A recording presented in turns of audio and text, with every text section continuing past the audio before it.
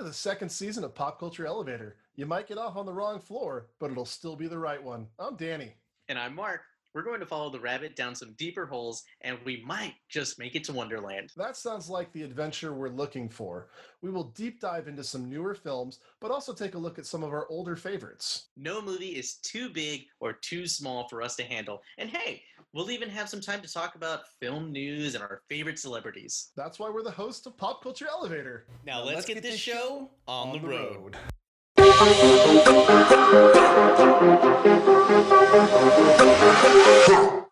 And passengers, we'd love for you to message us. So if you'd like to, you can reach us at a few different places. Our email is popcultureelevator@gmail.com. Our Twitter handle is PCE Podcast.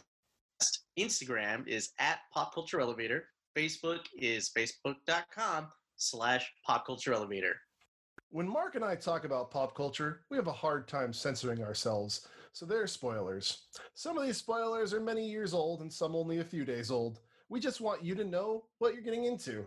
So if you haven't seen the movie we were talking about, you might want to pause this and watch said film. This is your spoiler warning. Welcome back to another episode of Pop Culture Elevator. We are on episode 4 of season 2. That's right. And we have a special treat for you guys today because we are not the only ones talking today. We have a guest. Isn't that right, Danny? Yeah, we do. We've got Dustin Sims with us today, calling in from, well, not calling in, but zooming in from Portland, Oregon. Hey there, passengers. Yes, he even knows the terminology. Yes. Dustin, thank you so much for coming on. It's been forever since we've seen you. I remember us being good friends there my freshman year out there in Abilene, and then just nothing, darkness. And so you moved off, we moved off, I moved back to Dallas and whatnot, but it is just so good to see your face again, man. Yeah, you too. Thanks so much for having me. It's been really nice having you guys to listen to these last 8 or 9 months. Well, I haven't been seeing a ton of friends, so I figured it would be nice to join once. Oh yeah. And I've been trying to push it. I've been like, Dustin, you got to come on. Let's find a movie for you to come on. And yes, I had told him he's one of the people I always bounce ideas off of, and I'm like, what do you think about these movies? And he looked at the list of Christmas movies and was like, hey, I can join in on Die Hard. I like Die Hard. Yes. So yeah, we're doing Die Hard, passengers, if we hadn't said that already. It is a Christmas movie. Officially on this podcast, we consider Die Hard a Christmas movie. Hey, Mark, you want to hear something? Yes. Last night was the first time I've ever watched Die Hard in my whole life. Never have I ever seen Die Hard, ever. I picked this movie because I'd never seen it, and I'd always heard it's a Christmas movie. Hey, passengers, you can't see my face, but it is one of bewilderment, and I am how? How have you not seen this movie? You know, I have no clue. It probably goes along with some of those other movies that were like classics back in the day that people miss out. And then they're like, well, I missed out on it when it was huge. And then no one ever was like, let's watch it together. And so I just ended up going on with my whole life. I've still never seen Braveheart. And people are always like, you've never seen Braveheart? I can kind of understand Braveheart just because it's so long. You know, it's like watching a Lord of the Rings movie. You got to be invested for that time. Yeah, and you got to make sure you're going to be awake. But Die Hard, that's a... Yeah, I'm surprised that your dad or your brother didn't make you watch it at some point in time. My dad and brother aren't really movie buffs. Heck, my older brother's favorite film is Twilight. If Twilight comes on, Brian is stuck. He'll watch it the whole way through. I don't understand. This is the guy who raised me on Point Break and stuff like that. Yeah, exactly. And Twilight. He's like, I don't know, man. I just like a teen vampire flick. That's why my bewilderment was at a 10. I'm like, how? But no, Brian, come on. Just never. But that's so funny. That's really cool. You finally got to watch it. Right, finally. And I can, without a doubt, say this is a Christmas movie. I mean, nice. Okay, good. I'm glad we don't have to have that debate here. I don't understand how it's not a debate. It's like Son-in-Law's a Thanksgiving movie. Yeah. Dustin, what's your take on the whole Christmas movie Die Hard? I mean, to me, it definitely is.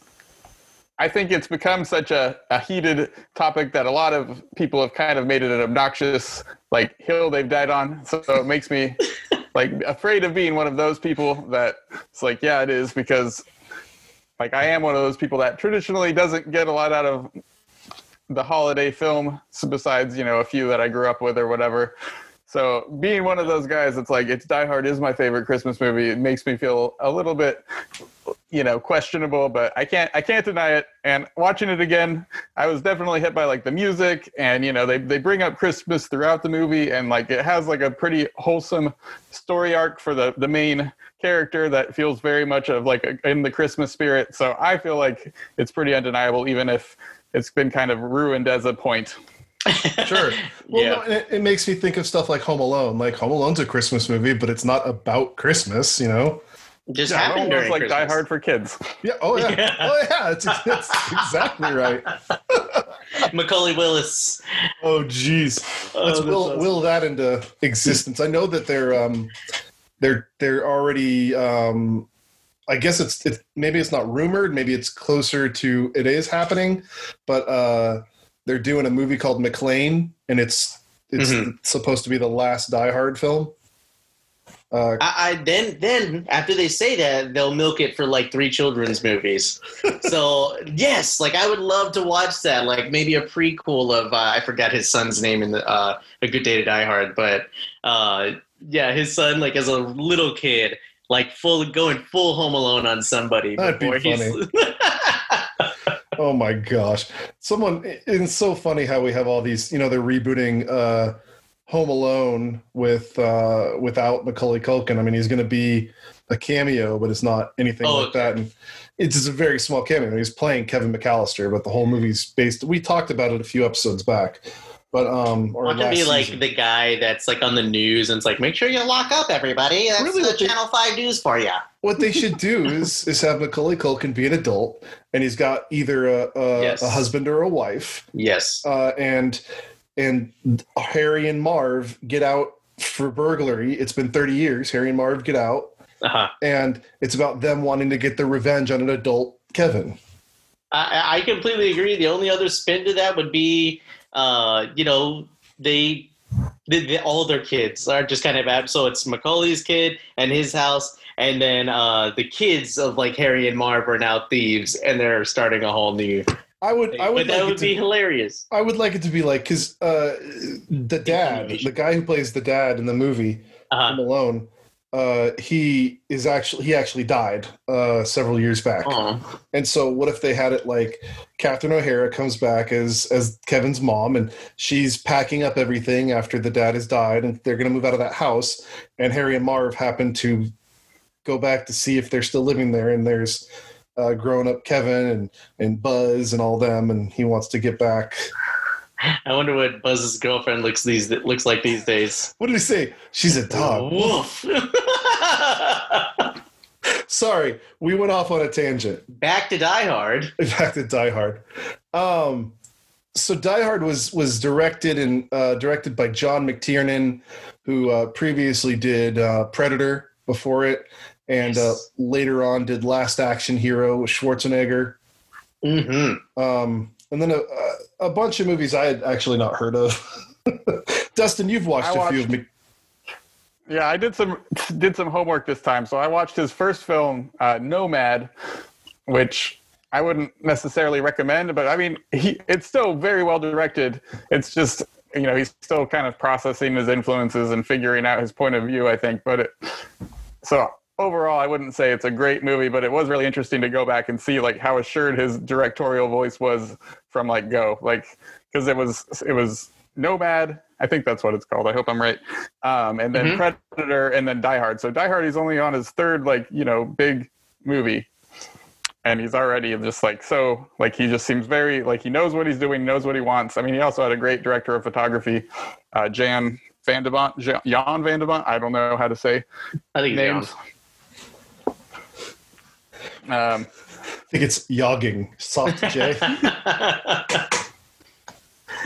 Yeah, and it's always really cool to go back and see these older films of these directors and see how. And yeah, I think you're right. I think it's Jan. Maybe it's Jan de Bont.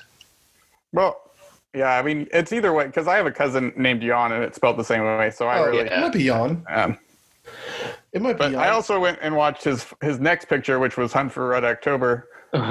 And, I mean, that is definitely not as much my speed of, like, it's very, like, I'm going to make a highbrow action movie more than, you know, like, there's lots of drama and, like, big performances of, you know, Sean Connery as a Russian and things like that. But it was still, like, it just looked great the whole time, and it was, like, you know, it was a really easy movie to watch. Well, here's something interesting. I clicked on Jan or Jan de Bont's list of stuff he's done. He directed Speed. That was his first directorial debut. I was going to get there. I feel like Die Hard and Speed are kind of like the opening and the closing chapter in a period of American action movies. I agree. Yes. Totally. Absolutely agree. But he also did Twister. He did Speed 2, man. Yeah. What? That's a staple in movie culture. No, the last movie he directed was Tomb Raider: The Cradle of Life. I guess isn't that the sequel? Yeah. Yeah, but and then he did The Haunting. Wow. With Liam Neeson and Catherine Zeta-Jones and Owen Wilson. The Haunting of Hill House is based. The show is House on Haunted Hill. Yeah, that with The Haunting is based on the books and all that. So. Oh no, yeah, those are the same. I didn't realize that. Wrong. House on Haunted Hill are not the same. Excuse me, Catherine Zeta-Jones. Oh, that's right. She was in. I totally forgot. Am I wrong? Is it no? Actually, no. Yeah. So Catherine Zeta-Jones is on House on Haunted Hill. I can't remember her name, but she was the ex-girlfriend in High Fidelity. That's really sad. And he's like, I can't go into this. It's not fair. That was the main character of The Haunting from the movie. But yeah, the Haunting of like Bly Manor and all that are based off of those. Haunting. Okay, yeah. The Haunting was a different movie. It came out the same year as the House on Haunted Hill. Exactly. So that's my bad. But The Haunting is the one with Catherine Zeta-Jones.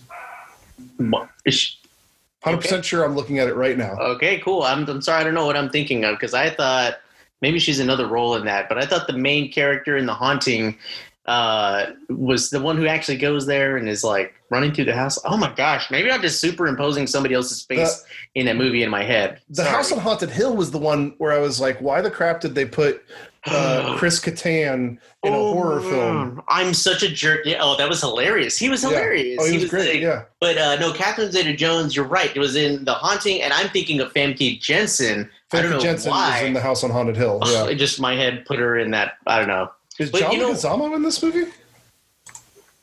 No, it's not. Never mind. No. I saw a very tiny thumbnail, and it was actually Jeffrey Rush, and it looked like John Leguizamo. Anyway, we are getting way off target here. That's right. But another one that our director did was Thomas Crown Affair. I used to love that movie. I wonder why, Mark. What? What? Was it Rene Russo? Yes. Yeah, of course, that's why you love that movie. Her boobs are out the whole time. No, I don't. Don't get me wrong. Like Rene Russo is very beautiful, but like I love when he steals the painting and he like tries to put it, or he does put it back, and he sets the fire alarms off, and then the painting is like kind of like been there the whole time or something like that. I just thought that was so cool. But yes. Bonus. Jonathan and I saw that movie. Sorry, just a random topic. Jonathan and I saw that movie with my mom and brother. My mom was going to take us to go see the South Park movie. Yeah. And it had just gotten out of theaters. And so we were like, well, let's go see the new James Bond film. You know, it wasn't really James Bond, but to us, what's his face? Pierce Brosnan was James Bond, and so we're like, let's go see the new James Bond actor film. And so that was very awkward sitting there seeing Rene Russo's boobs the whole dang movie, but it is actually is a very good movie. Yeah, it's a very good movie. So here we have Die Hard, and we just talked about McTiernan and his group of people. So Bruce Willis, he's coming in town for his wife's Christmas party. They, Miss Gennaro, she's using her maiden name. She got a promotion, moved to New York, and as we find out with the talk in the limo with Argyle, he kind of didn't think she was going to make it, so he didn't bother to pack. So and deal with the moving there and moving back. And so now he's there to try and kind of bring the family back together. Well, and I don't necessarily know if he's there to actually try to do anything other than maybe see his kids. Like, it just felt like he was pretty ready to... He's like hot like, oh, that's very mature, John, kicking himself about how certain interactions go, and I think he cares. I think he does care. I just think he wasn't... I don't think he thought that he was going to end up back with his wife. And I don't think that she thought so either, although she kind of says it's more of a business decision to use her maiden name. Yeah, exactly. So, but it's... I think that both of them kind of accepted that that relationship could be over. But I think both of them, they both express hope that this could work out. And they both seem happy that they both are kind of on the same page, but then their arguments start right back up. All the problems that they had right before they left. And the sad thing is like you see them argue and you're like, oh, I've been in that argument before. Yeah. And Dustin, anytime you want to jump in on something, just interrupt us. All right. Yeah, I mean, I think the premise definitely feels like, there was an undercurrent of 80s anxiety about what the career woman meant for the family unit. And it's kind of like especially like a Reagan era moment in time of like, that's his conflict with his wife is that, she's doing the thing that's modern and he's not ready for that. And he doesn't really believe in it or like believe in it succeeding. And now he's having to deal with that. And it's not that he's a bad guy. He's just from that time and he's having to adjust and kind of learn that, maybe he should have been the supportive husband in this case, because he's a cop in New York and he could have come out to LA and tried to rebuild that career there. Right. And we have those moments where he thinks he's going to die and he's telling Officer Powell, or is it Sergeant Powell? Yeah. To basically tell her those things right before he kind of goes into a firefight or whatever. And I agree. I think it's a great illustration of that time. I think you're exactly right, Justin. I think, going into Bruce Willis here, I think Bruce Willis does a very good job with this film. Like, maybe Bruce Willis may not be the best actor out there, but, I've seen him in movies where he's a totally different character. I mean, look at Death Becomes Her. Mm-hmm. But I also have seen him in the John McClane mode a lot more, especially like movies like Fifth Element, Yes. But I think he's a pretty good actor and does a really good job chewing the scenery in this film, and just playing such a he's not sure of himself the whole time, but he's gonna play that he is, and I just kind of love the stuff he does in this movie. But I really do like Bruce Willis. I do. Like The Sixth Sense is like one of my favorites. Oh yeah, and I got a kick out of the whole 9 yards and a couple of the subsequents. Oh yeah, I loved that. And he was in Armageddon and The Jackal. I love The Jackal. Dustin, were you saying something? Sorry, yeah. So before this movie, he had a TV show, Moonlighting or Moonlight. It was kind of like a sitcom or like very much not in the same genre. And I think he had one other completed film. And when they were casting this movie, they had to offer it to Frank Sinatra because he played the same character or the character based on another book in a previous film, but he was 70 at the time, so obviously that was just a courtesy of like the rules. And then they went to like big names like Stallone and Schwarzenegger and like that. I think it was like 10 different names before they got to Bruce Willis. And wow. And when Bruce Willis, so this movie's budget was like, I think 25 or 30 million, and Bruce Willis got 5 million of that, which at the time for an actor of his level of establishment was like unheard of. It was a huge, so like, there's a lot of, like, I was looking up, I'm sorry to go all Wikipedia on it. No, you're great. No, this is great. I was looking into this and there was a lot of like industry, like, what does this mean? Like if like this level of an actor who has a TV show and one other, minor movie, I think he had a second movie that dropped right before Die Hard, but it hadn't been created yet when he got signed on to Die Hard. If like this guy's getting, $5 million, what does that mean? We have to pay like the Clint Eastwoods or who, even if you're just have one established movie under your belt, are you getting more than $5 million? Like Tom Selleck now is going to get this level of pay. And so it was a huge thing. And it seems like a lot of the early reviews focused on that Bruce Willis didn't necessarily carry this character. But to me, I like Alan Rickman as much as the next guy, and he was also a kind of come out of nowhere guy. But Bruce Willis makes this movie, like if you had cast Stallone or Schwarzenegger, it's an entirely different film. Exactly. So I think he has that believability of like you are a regular guy that is in over your head, which I think is a trick that only really worked once for me, which is part of why the sequels aren't as exciting for me. Because once you're that hero, you're always that hero. So now you are. Like you're not just the regular New York cop that's in over his head trying to fight, these thieves or terrorists or whatever they end up being. Yeah, I think the sequel kind of does a good job of because he's not a fish out of water in Die Hard with a Vengeance, right? And that he's is the back best in New sequel York. so far. Yeah, exactly. You're the villain. It's his brother, right? It's Hans Gruber's brother. I just think that one was great, but then you start putting him into those other situations where it's like, okay, man, we kind of know you can handle this, but they still treat him like the old man, right? Well, it's great. John McClane is like looked at as like the action hero of the later '80s, which kind of on the other end of it, the female end, where Elaine Ripley is the female hero of the '80s kind of thing. I don't know. I feel like they get compared a lot. Yeah, so the other movie he was in, Pulp Fiction, didn't come out till much later, where he was Butch, and he's kind of, I don't know if he's a fish out of water, but he gets himself into some hot water and with like boxing betting, and it just leads on to this crazy story. But I just think that. Die Hard, having come out in '88, really gave him that kind of crown for that late '80s like epitome of movie star, like for the action genre. Yeah. And he's not. The funny thing is that when I think of Bruce Willis, I also think of comedy. Yeah, because he's actually pretty good with his comedy, his comedic takes. Like looking at Death Becomes Her, like that movie just cracks me up. He really sells those, he's talking to himself for like a good chunk of the movie. And like, I'm trying to picture like Arnold Schwarzenegger sitting there, like mumbling to himself.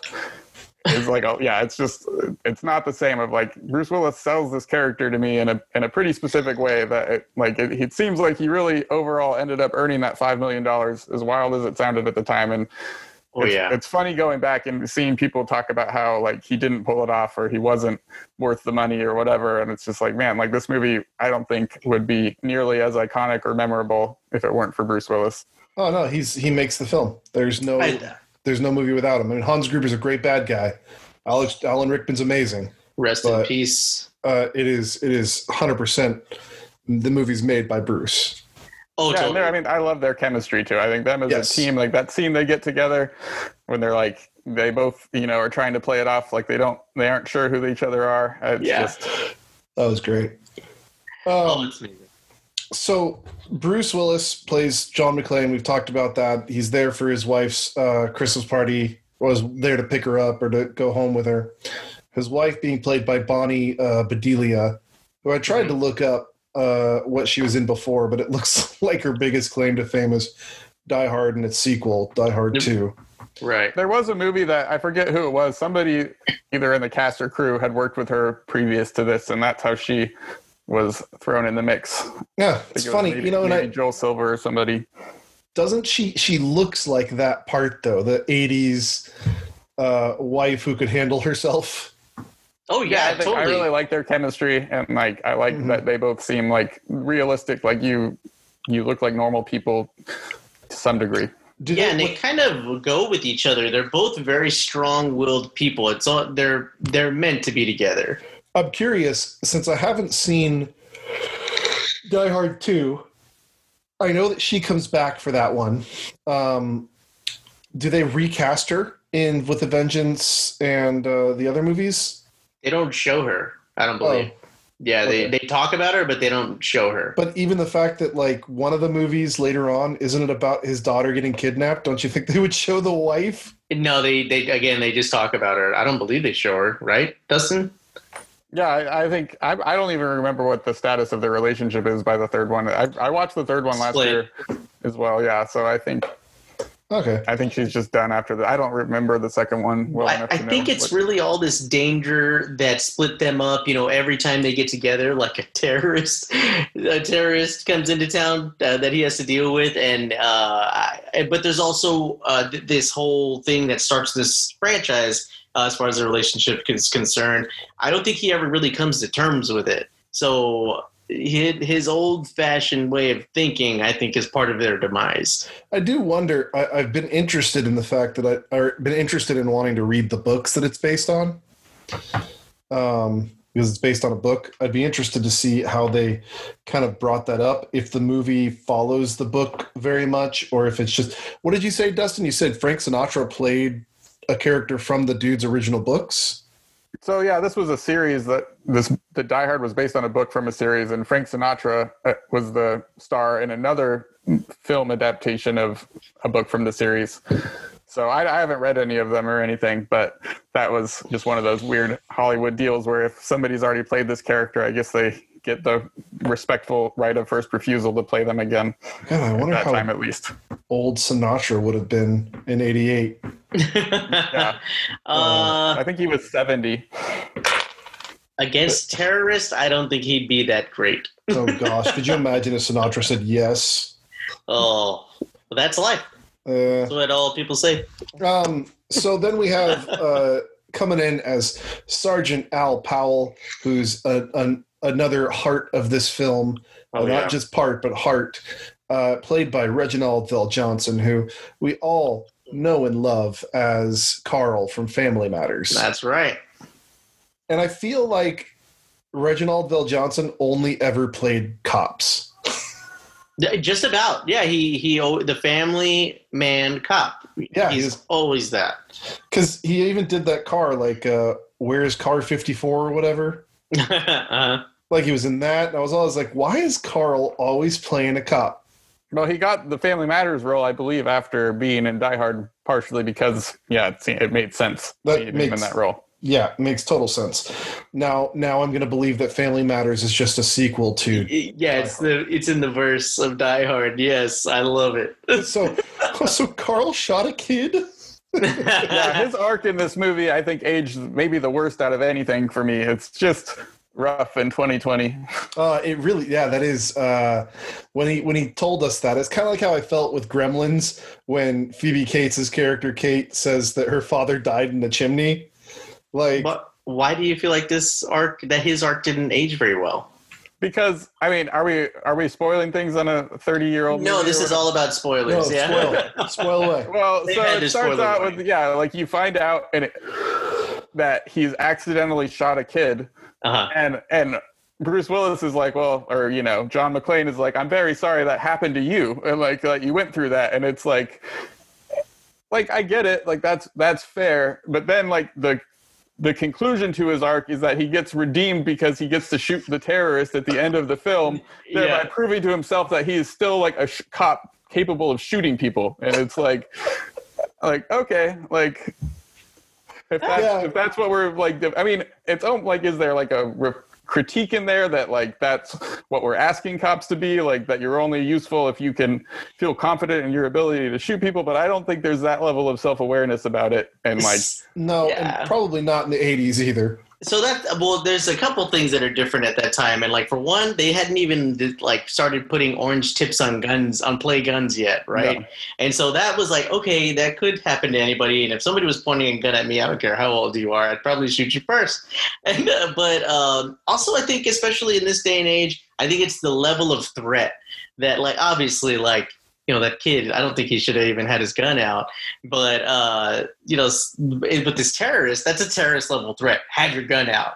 Now, I agree. Like, if you can't whip your gun out when a terrorist is in front of you, okay, maybe you're not worth your salt or whatever.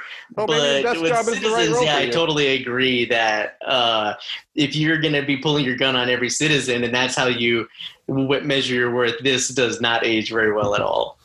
There's that scene where he accidentally drives. Sorry, Danny, go ahead. No, you go ahead, please.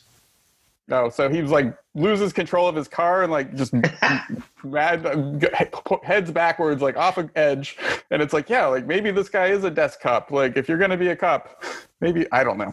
He's a little too scared, right, to kind of do what he does. But he admits it. He was a desk jockey on his way home, essentially, and he just kind of got stuck with this call and thrown back into the call for justice, I guess. What a great scene, too, because really, like, Hans could have just ordered the guy to shoot him and be done with it. Like, no one was really checking up on Al Powell. No one really cared. And I mean, even when he walked through the lobby, he was like, everything's cool. Well, I mean, the Al Jeong, the actor Al Jeong was ready to shoot him around that corner. Yes. Al Jeong, people, for those who don't know, it is so many cool things. Was Genghis Khan in Bill and Ted's Excellent Adventure. That's right. Thought that was really funny. This movie is really funny for the fact that there's so many cameos from all these others 80s, 90s movies, actors. I was so pleased that I got to tell you that Vigo was in this movie. He is Vigo! Vigo! I was like, oh my God, they're first ripping out everyone out of the rooms, and the first guy to rip somebody out of the room before they disturb a couple having an intimate moment during the party. Oh, that's right. That's him, like pulling somebody out of another room, and I was like, oh, that's Vigo! And I had to look it up. By the way, it's not an 80s movie without boobies popping out randomly at some point in the movie. That's true, although that statement could stand true today. No, I'm just kidding.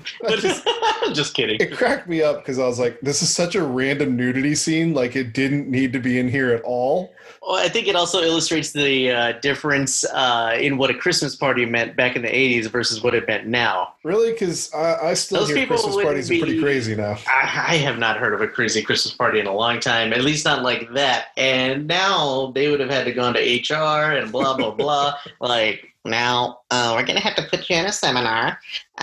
We heard you are canoodling on company property. I don't think people use the word canoodle anymore. I'm just giving you my phone voice. I don't think canoodling is a real word anymore. I'd like to bring that up to Webster and his dictionary. I love that 80s moment where Harry Ellis goes in to try to reason with Hans or whatever, and in the background they bring him out a Coca-Cola, and because like clearly he had just asked for something else, and that's what they serve him, and I thought that was a really good gag. That was a perfect scene though too, because he thought he had total control over everything. Yeah. Master of the deal type mentality coming in. And like, John McClane knew, like, this dude has no clue. You don't know me. He's against this guy hardcore. Yeah, apparently. Sorry. Go ahead. Yeah. Oh, apparently when they had that character in mind, it was more of like he was just genuinely a suave, like business-minded guy that was going to come in and, be that character. And then the actor they hired, I guess we're talking about actors, so I'll mention him, Hart Bochner, if I'm pronouncing that correctly, decided that, no, he's not he's not actually suave. He's just like out of his head on drugs and like thinks he's like the smartest guy in the room kind of guy, like, and really sold that character in a better way. Oh, totally. He sold it so well, especially when Bruce Willis meets him for the first time. And he's like, you missed a spot. Well, not only that, I mean, they caught him in like mid-line, and he just like wipes it off the table all nonchalant. I don't know if cocaine was illegal yet, so that was like another thing. It might have been on the cusp of becoming illegal, and so that's why Bruce is kind of like, "Hey, what's up?" By the late '80s. Was it? Okay, cool. I could be wrong. He's just so nonchalant about it because when you do something in front of a cop or even run a stop sign, you're like. And he played it pretty cool. And, but yeah, he's like that scene you're talking about where, let's stay on this one. He comes in, Bruce Willis meets him, and immediately Bruce Willis is intimidated because this guy, Ellis, is trying to show him all the perks that Holly's been getting, show him the Rolex, and she's made for this business, and blah blah blah, and kind of really, I don't know. I really feel like getting under Bruce Willis's skin, and I think that's what led to their heated argument just after the scene. But then the other scene you're talking about, where he feels like he's in control, just all the things that he says, where he's like, Hans, booby. Yeah, you're like, who calls anybody booby? By the way, just to throw it out there, cocaine was illegal in 1914. What? Yeah, Okay, it's cool. just, it was heavily there was a lot of used.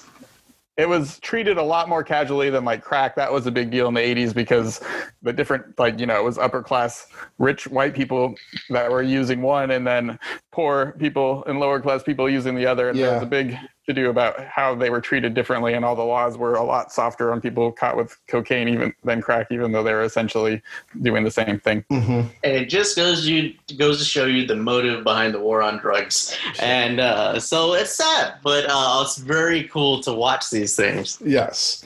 I want to bring up some more of the actors. For me, again, those moments of like, holy crap, that's blah, blah, blah. Paul Gleason, who plays Dwayne Robinson, who's, I guess, a higher up in the police. I don't know if he's the captain. I guess he's the captain. Yeah. But Paul Gleason, of course, from The Breakfast Club. He's the principal. You've got the bull. I've got the horns. Yeah. It's like, I got you for the rest of your natural-born life. Time to crack some skulls. That was awesome to see him pop up. William Atherton, who plays Thronberg, who's the reporter who wants so badly to have his shot as the big reporter. And I'm sitting there going, hey, it's the Dick from Ghostbusters. Yeah, he plays that guy. He's always the guy kind of throwing a wrench in the gears somehow and just ruffling everyone's feathers. And he does it in Real Geniuses with Val Kilmer. He's that guy too. He's the professor that's just in the way. He's a jerk. Yeah, he just plays that good villainy, like just slime ball. Yeah, Is not it so true? much a villain, but he's got his agenda, and he's got ways of getting in your way or messing up your career. I mean, he threatens the cleaning lady with calling the INS. If he had not talked to the kids, everything would have been okay. Yes. With the wife and all that stuff not getting kidnapped by Hans Gruber. But it says though. Is it true? Yes, it is true. This man has no dick. It's my favorite quote ever for that guy. And then we keep bringing it up, Hans Gruber, the brilliant Alan Rickman. Yes. Who, rest in peace, gone too soon for sure. Harry Potter, Snape. Hitchhiker's Guide to the Galaxy as the voice. Robin Hood. Oh. Robin. What? Yeah, you were talking about. Oh, did you just hit you like? Oh yeah, it's the robot's voice in Hitchhiker's Guide. Yes. And yeah, of course, Robin Hood, Prince of Thieves, Sheriff of Nottingham. Yeah, he was so good, and I like his line in there where he's like, "I'll cut your heart out with a spoon." The guy's like, "Why a spoon? It's dull. It'll hurt more." Oh gosh, man, he was such a good actor. Just so good. I really feel like he is one of those actors that is textbook as far as just an amazing skill level. Yeah, and apparently he's scary. He was scary to work with, you know, because you're like trying to play off Alan Rickman. And God, I wish I could remember. There was an actor talking about how he was in a movie with Alan Rickman, and he was just like, I'm going to screw this up. I'm going to screw this up because Alan Rickman would be like, no, you've got to get it with feeling. You know, you got to have this feeling. Was Alan Rickman in, yeah, he was. He was in Love Actually as well, right? Yes. Yeah. Galaxy Quest. Galaxy Quest was so good. Oh, he was so good in the Galaxy. Oh, and Dogma. This is what it is. Alan Rickman and Tim Allen did not get along for Galaxy Quest. And so Tim Allen was just like, why, you know, Tim Allen's this gross, like he's telling these jokes that are inappropriate and stuff. And like of course, Sigourney Weaver is trying to be the go-between for Alan Rickman and Tim Allen. And there's a scene where Tim Allen's like saying how he screwed up and he needs to do this stuff or whatever in the scene. And Alan Rickman just whispered to Sigourney Weaver, "Now that's fucking acting." Nice. So like kind of have that little bit of respect there. Yeah. And then he said it, and then Tim Allen made a big old joke right after it, and he's like, ugh. You had to, Like, you had to ruin the moment. That moment, yeah. And he's the voice of God in Dogma, the Metatron. Metatron, yeah. I just remember the scene where he has to prove that he's not going to rape her. So he pulls his pants down. He's like, "There's nothing there. I'm like a Ken doll." Oh gosh, but yeah. Just like Bruce Willis, this was also kind of his first real shot at anything, this big, and he just knocked it out of the park. And to get two actors like that are kind of unproven in that moment in time, and that they both are able to nail these roles in such a memorable and iconic way is really, really lucky. Now, in watching this, did you realize kind of early on, like Alan Rickman has a hard time staying in accent? Well, and I mean, he only does the American accent for that one scene, right? He does such a good job. Yeah, so they heard him doing that like off camera once, and they wrote that scene, like they put that scene in because they just liked his American accent. And they also had to change up a plot point because I guess originally they had these watches that were, and he saw one of the terrorists have the watch, and so he sees it when he sees Alan Rickman. He sees him wearing the same watch and realizes, and they ended up cutting a scene that lost that, so they had to come up with a new way. I like the scene. Cool. It's great. Yeah, I thought it was such a maniacal move too, where he's asking the name and he pulls out a real name from the company, Billy Clay, checks the list of people and where their room might be. But the fact that villain knew to learn a name in case he's asked who he is, I just think that was so amazing. Just a great quality of a villain. Yeah, I almost felt like it didn't give him enough credit that he didn't guess that the gun he was being handed was likely empty after that, because it was like, I feel like you guys are playing this chess game, and I mean, we have to get the movie moving on, but realistically, I bet you would have thought, like, maybe he's testing me in this moment. Like, mm-hmm. Yes. So it's a really, okay, so for me, and I've said this before, we've watched a bunch of 80s films in the past few episodes, and how I've said 80s films feel a lot like a bunch of skits put together, where this is like, for me, this 80s film feels very coherent in its like linear fashion. It doesn't feel like a bunch of skits put together. It actually feels like everything that would naturally progress in this situation. Yeah. And I really like that. I did want to bring up some other actors really quick that were in this that weren't like big parts, but Robert Davi, which immediately came on the screen, and I was like, he plays Big Johnson. Oh yeah, immediately he comes on the screen, and I'm like, Goonies. He's one of the bad guys. Yes, I mean, so he's one of the Fratelli brothers. Yeah. Not Francis. Francis needed a toupee. Yeah, I can't remember the other brother. Francis is the one from The Matrix. Yeah, exactly. And then also, oh gosh, I can't find his name, and that's going to bother me. But the dude who was inside the manhole, he's from The Burbs. Yes, from Tom Hanks' The Burbs. And the blank check. We were just talking about him. I don't know why I put the IMDb away, but he pops up, and I was like, oh, that's the dude from The Burbs. He's a really funny guy. Yeah, and just the people that they put in this, the people that you recognize just even for a few seconds, like Al Zhang or Al. I'm sorry, I say Zhang. It's Al Liang. And him, and I was like, oh my gosh, that's Al Liang. That I didn't know his name off the bat. I was like, that's Genghis Khan. And the funny guy is Rick Ducommun. That's right. There it is.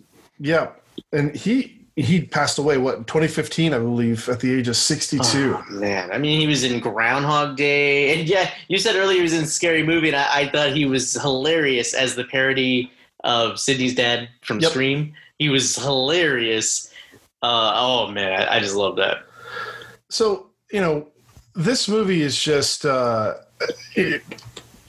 you've never, like, for mine, I've never seen it, but I've heard about it forever and ever, right? And so as a kid, I heard about it, and as an adult, I've heard about it, and it's all over in pop culture media. I mean, I watched Brooklyn Nine-Nine, and the main character, Andy Samberg's character, is just based his whole career off of Die Hard. Like, yeah, have you ever watched Brooklyn Nine-Nine? Watching that show without the background is, you should.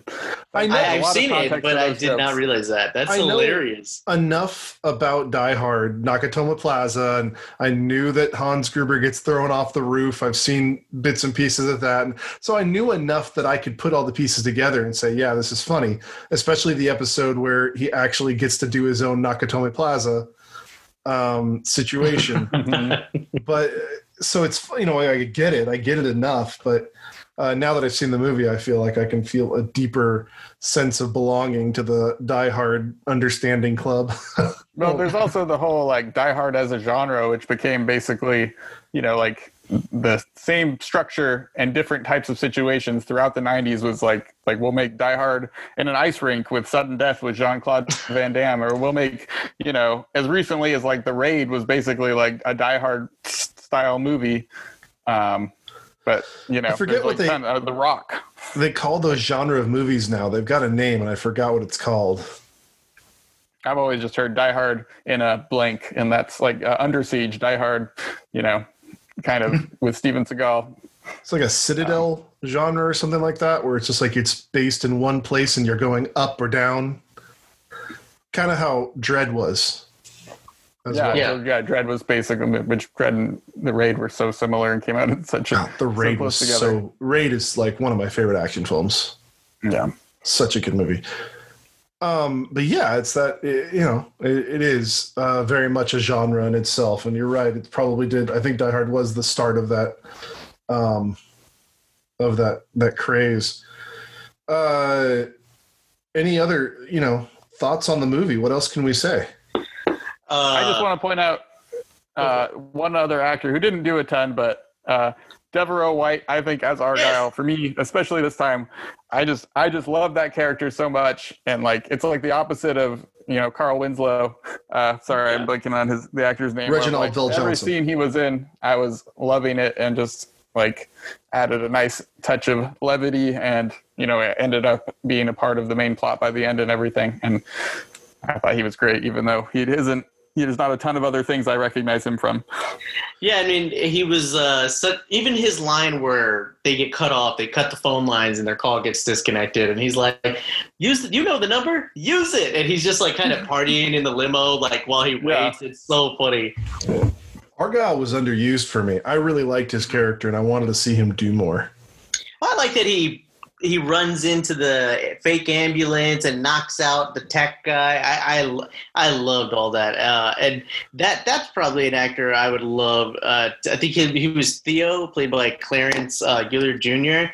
That guy was hilarious. And this whole movie I can quote without. I don't even have to watch this movie. I just had the audio and I was saying the lines to myself and probably annoying the heck out of my wife.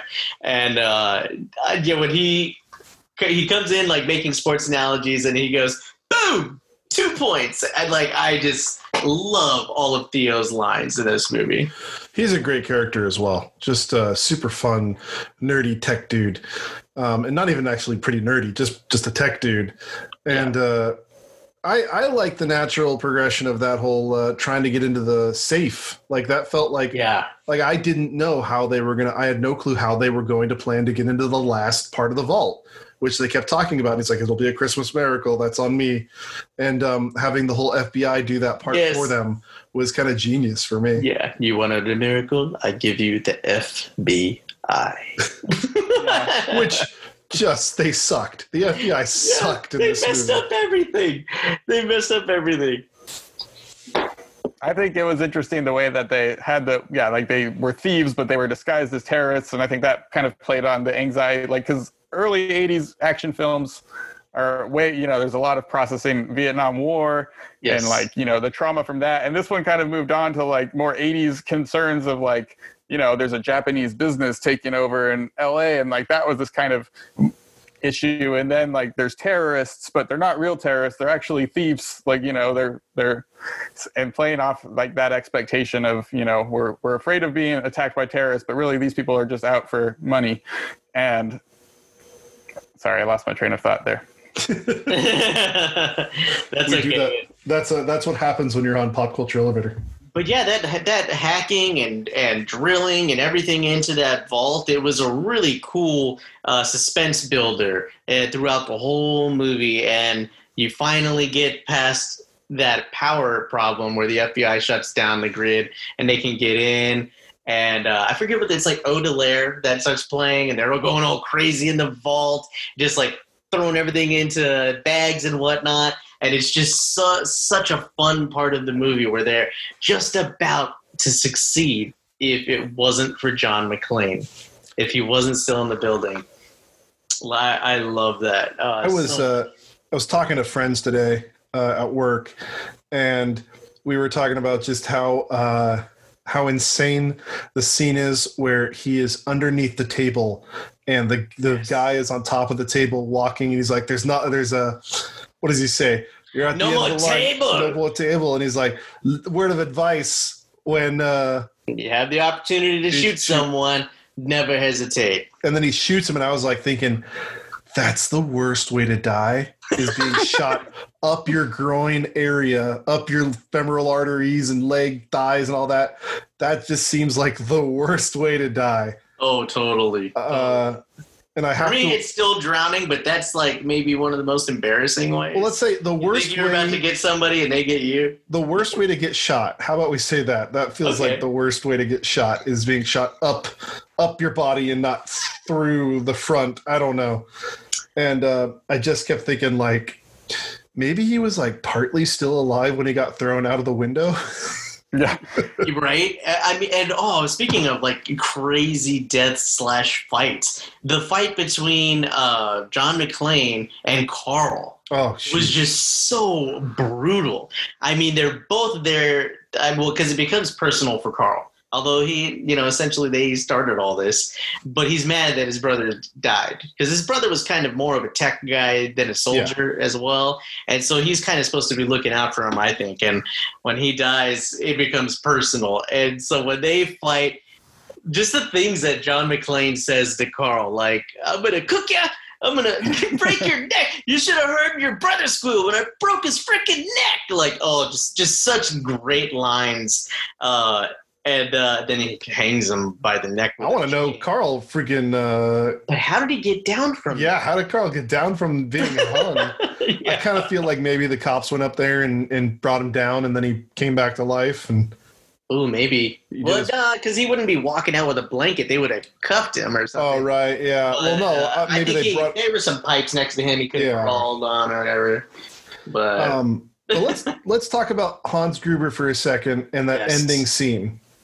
So Hans Gruber has Holly, right? Holly Gennaro. Yes. Has Holly Gennaro in his grasp, and he's going to shoot her, and John is right there, and that just whole scene is really tense and really well executed. But him.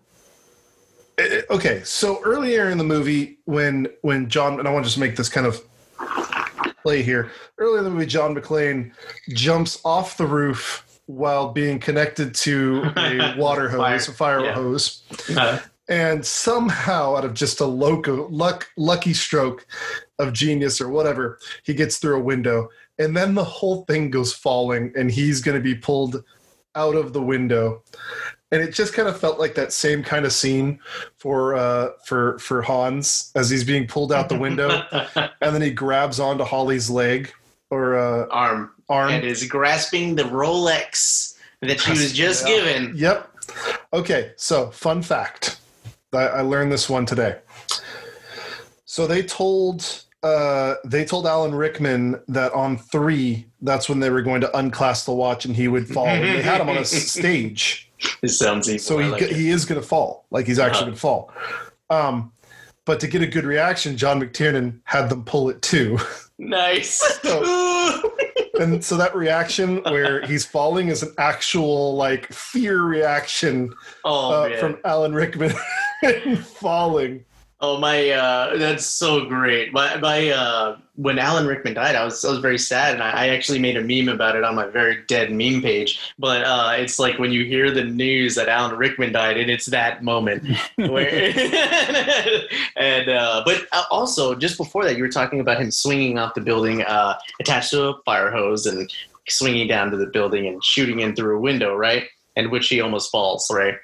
Well, that is actually a movie inconsistency for me, because if you notice, when he first flings down, he does not land at a window. He lands at this barrier right there. So then later on, he's just like down like 12 feet. Just like instantly. It's like, maybe that spool that it was attached to slipped a little bit. I mean, it did slip. It definitely slipped. But I think we can forgive it. Yeah. I liked that scene also built from earlier in the movie. He's hanging by his gun, like, when he's going in like in between the walls, and he has to like hit that air vent. Yes. And so he's hanging off of his gun, and it was just like that scene writ larger. So it's like you start off doing the small scale, and now you're doing the same thing, but now you're outside a window. You have to shoot, blast through, and break through the glass, and it was like an escalation of the same stunt almost. Yeah, totally. Man, that little air vent he had to grab onto and crawl into, that's a task right there. What's the last thing on that? Did Danny just vacate?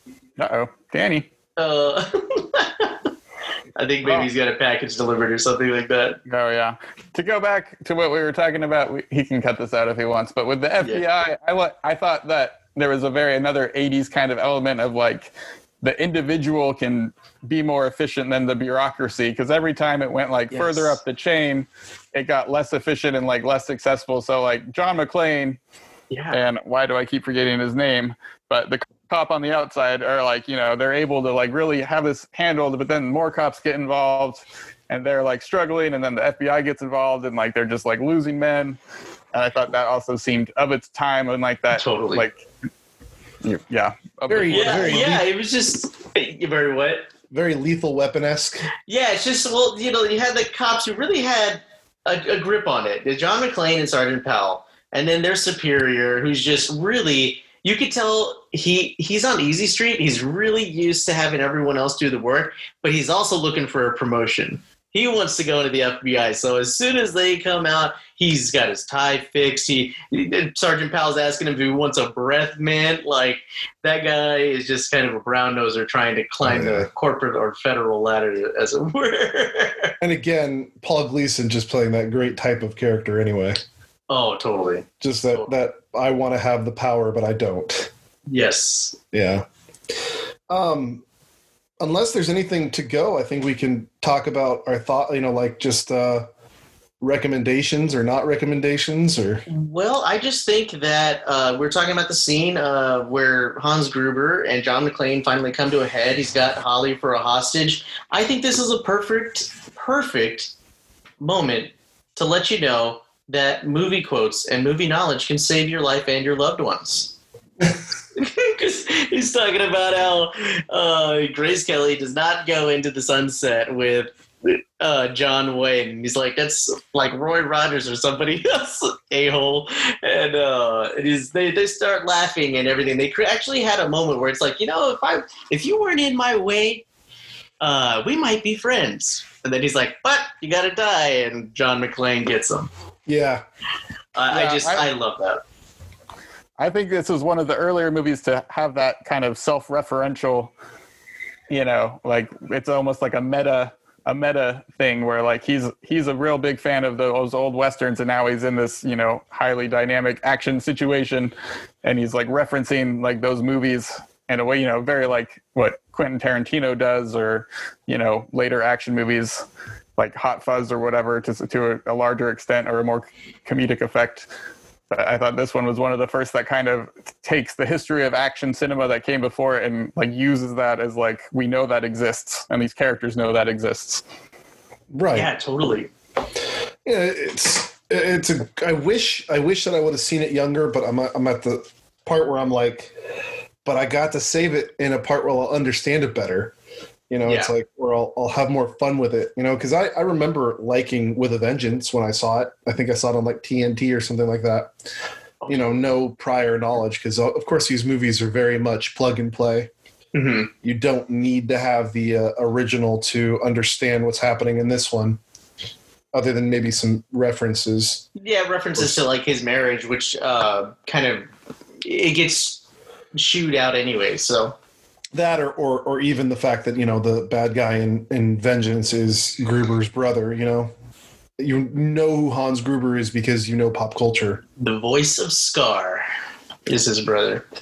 Is it Jeremy Irons? Yes, that's the villain in part 2. He's so good. Simon is the villain's name. Well, he calls himself Simon whenever he's part 3, right? Oh, yeah, part 3. Oh my god! Oh my gosh! What am I? I have my diehards out of order. Oh my goodness! Die Hard 2 is pretty forgettable. I really I don't know when the last time I saw it was, but was that the airport one?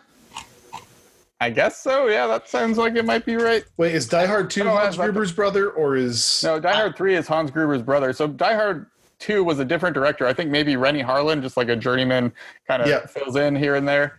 And then Die Hard 3. McTiernan comes back and makes I think the only sequel that I would recommend, I guess. Oh, is William Sadler the bad guy in Die Hard 2? Is it Death from Bill and Ted? That seems like it might be. Yes, and that's the airport one. Mm-hmm. They're in the airport. Oh my gosh, I thought that was 3. Excuse me. No, 3's the one with Samuel L. Jackson. Yes. Okay. Sorry, but yeah, that's the one where Hans Gruber's brother comes for you and it goes as Simon, and sorry about that. So, but I also forgot about Die Hard 2. It is somewhat forgettable. It's also cool. It has some great scenes and stunts and explosions and whatnot. But yeah, once you get Samuel L. Jackson into the mix with a vengeance, Jeremy Irons, it totally takes it to a whole nother level. It makes you forget about the sequel, the second one. I'm definitely going to be watching both or all of them. I'm going to go and do a whole rewatch of the movies. Uh-huh. But Die Hard 2, I've always heard that it's just okay. But it's got William Sadler in it, and that kind of excites me because I like William Sadler. But I'll give it another shot. It's been a long time. Give it a shot. I really like Die Hard as a first-time watcher. It definitely lives up to that hype that Die Hard has. Yeah. So that was really cool for me, is to actually have a movie that has so much hype around it be actually part of the hype. And I think that if you haven't seen Die Hard Passengers, be like me and watch it now. And if you have seen it, go back and rewatch it. What do you think, Dustin? Oh yeah, I'm a pretty big fan of Die Hard. I have lately been in a pretty big, classic action star zone where I've been rewatching a lot of Arnold, a lot of Stallone, a lot of Jean-Claude Van Damme, some Dolph Lundgren.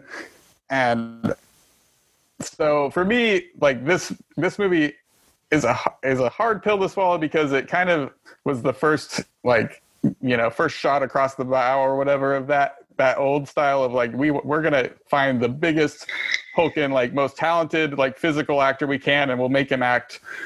And instead, now you have this guy that has a lot more, it's your acting abilities are what we're looking for here. And you can handle the stunts and, you got fit enough. And so for me, there is this mixed feeling about it because it kind of spelled the end. Jean-Claude Van Damme, Arnold, Stallone all did fine in the 90s, but I don't think any of their peaks outside of Terminator 2, I guess Jean-Claude Van Damme, you have sudden death, which is fine. But it's kind of their days were numbered as soon as this movie came out. And that makes me feel really sad. But I mean, as it stands on its own, I just think between Bruce Willis and Alan Rickman, you have a top-notch cast. I think it's probably my favorite movie that either of them ever did. And I think all of the movie looks great. All the set pieces work and all the character arcs work besides, the one I mentioned that I might not feel has aged as well as the rest. Yeah, highly recommended. I think you can watch it well with The Predator, his previous film, John McTiernan's, because that one I feel is maybe one of the last of the old style, like we're still processing the trauma of Vietnam action movies, and with Arnold as the star, and like it also has Jesse Ventura and Carl Weathers. Yep. And now he moved right on to like, now I'm ushering in the next thing that's gonna last through most of the 90s. Yeah, totally. And I have to agree. This is a must-see for similar reasons. I really feel like now more so than not, I feel like now they are constantly casting the perfect buff person in any role. You could be playing a nerd, like a flat-out nerd, and in real life, that guy is like a buff model and probably like a fighter of some sort. You don't want to see John Cena play the main character in Revenge of the Nerds? No. No, I don't. And just like, oh, okay. But this movie is that example of how they it made their days numbered, because it is a staple. It's an example of a great movie that's an action movie, a guy movie, and a Christmas movie, and that when you put these stories where a regular guy can make it through all these trials, it makes it more iconic than the aesthetically pleasing version where we were just talking about with the, guy cut from stone, and he also happens to be like a scientist and blah, blah, blah. And it's like, really, dude? Like he's got all those credentials and he's gigantic and physically capable. He's got time to go study physics and get to the gym. Come on. But that's why I like this movie a lot. Again, the regular guy making a difference, and I think it's a must-see. Awesome. Well, we'll tell you what's a must here. Our sponsors. That's right. Okay, passengers, welcome back. We're into the birthday news section of our podcast here, and it's a really short birthday list today. Which is not a bad thing, especially when last time and the time before felt pretty long.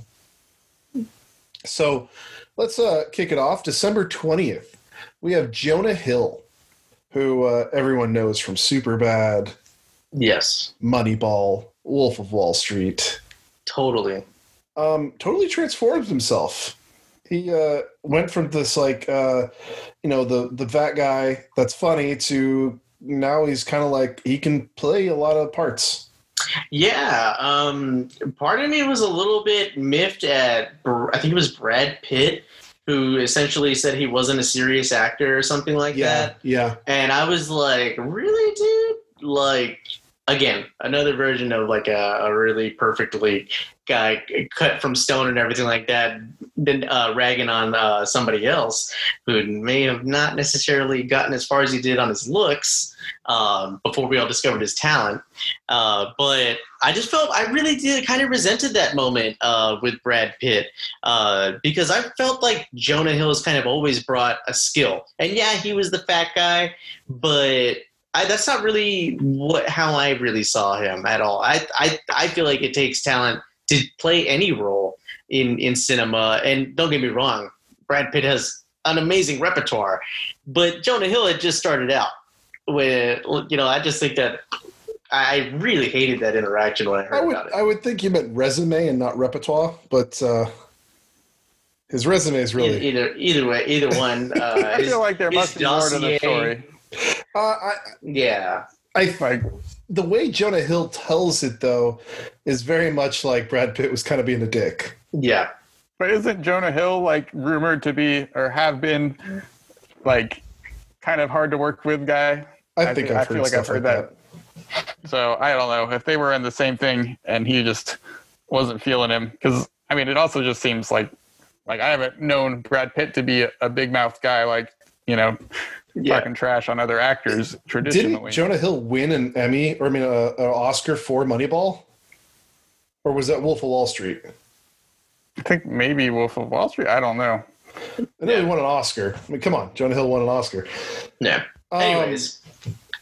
I do have to mention Forgetting Sarah Marshall. Yes. It just went from 6 to midnight. Inside of you. And he's singing on the to the side of the stage is hilarious. Oh, so good. After that, we have Todd Phillips, who everyone knows as the I'm here for the orgy guy. Yeah. But Hangover, he's the Hangover trilogy guy. Did one really, really funny movie, and then rode on the coattails of that for years to come. That was Old School, right? He did Old School, and then he did Hangover. Mm-hmm. And then more recently, The Joker, which I like The Joker. So it's pretty cool that he did all that. Pretty cool that he's still doing stuff like that. I don't think all his other movies are like amazings, but he did a pretty good job. The Joker was amazing. I was very surprised when I heard that some people didn't like it. But it was because it was long, maybe, and I think that it was probably the way he handled mental illness. I felt pretty mixed on it. I don't know. It didn't leave much of an impression overall, I guess. Tell you what, it looks really good on 4K though. Yeah, I mean, there's a lot of things I could say I liked, and a lot of things I really disliked, and overall, I was just like, okay, that was fine. I have a hard time swallowing it as it's not my Joker origin story. I don't want a Joker origin story, to be perfectly honest. Yeah, I felt like people didn't like when you're talking about how they handled mental illness and whatnot. And yeah, I think there's a disenfranchisement there going on that most people, kind of like with the Colin Kaepernick thing, they don't want to have that thrown in their face when they're being entertained. So people go to watch a football game and they see this guy peaceful protest. It's an outrage. Stop reminding me of the crazy systematic things that we do, knowingly or unknowingly, because I don't want to have to correct my behaviors, and I don't want to get that message while I'm trying to see a movie or watch a football game. You're here to entertain me. Exactly. Yeah, stop with your messages. That definitely was a factor. But then I think on the other end, there's people that do really care about these issues, and they're like, well, you're just kind of alluding to them without, like, you're not really saying anything of substance about that's more like, that's like, oh yeah, he has mental illness, and oh yeah, there's income inequality, and oh yeah, like, like, and you're just stacking up all these, like, these are true to life issues that affect people every day. And so, like, there's people that don't want to deal with that, and then there's other people that are like, well, if you're gonna use these as part of your film, what are you gonna say about them? And like, I didn't feel like the message about it was very coherent, at least on my first watch. Maybe there's more to it. I'm going to agree with you. That's what I meant when I said it doesn't treat mental illness right. I don't feel like he fully fleshed out what that meant. I felt like he threw it in there and made it seem smart, but it didn't ever say anything. Yeah, I think making a movie about how, like, Batman City fell apart because all the rich people didn't care about all the poor people, like, there's a lot of interesting stuff there that you can mine, and maybe if they make a sequel, they'll get more into it. But then they didn't really make it about that totally, even though the end, like, the where the city's rising up at the end, I thought was pretty interesting. Yeah, exactly. I think really, that was amazing. Totally hope they don't make a sequel, though. I'd like to keep it where it is. Do not need a sequel to that. December 21st, we have Samuel L. Jackson. Ooh, the man, the myth, the legend. Yeah, Mofo. Nick Fury. Oh, yeah, totally. I mean, every role this guy has been in. Even his, I think he plays Jules in Pulp Fiction, right? Yep. That was his name. Yeah, and oh, man, just from then on, I believe that was probably his first role that I had ever seen was Pulp Fiction, if not Die Hard with a Vengeance. Those were, and oh man, he's just really, really brought skill forever. Even in Snakes on a Plane, he carried that movie. Oh yeah, he carries that terrible movie, but I love it. Yeah, and he's also one of the better characters in Star Wars prequels as Mace Windu. Exactly. Again, his Park, heart saved that. Yeah.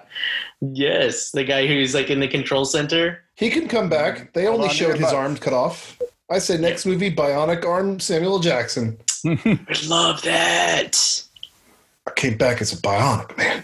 That's right. I don't need two arms, mother. Exactly.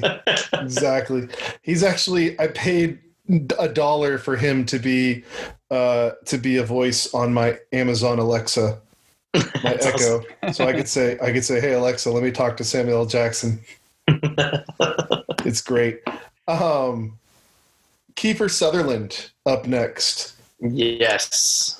From a very young age, I loved Kiefer Sutherland. The Lost Boys, man. That is still one of my favorites. Oh yeah, and then he was also, I believe, in Flatliners. Yes. Both Man. movies. He was actually in the remake as well. Yes. Or the reboot. Oh, just such a great actor. Very versatile. Just did that Designated Survivor show. Oh. And then he was on 24 for how many years?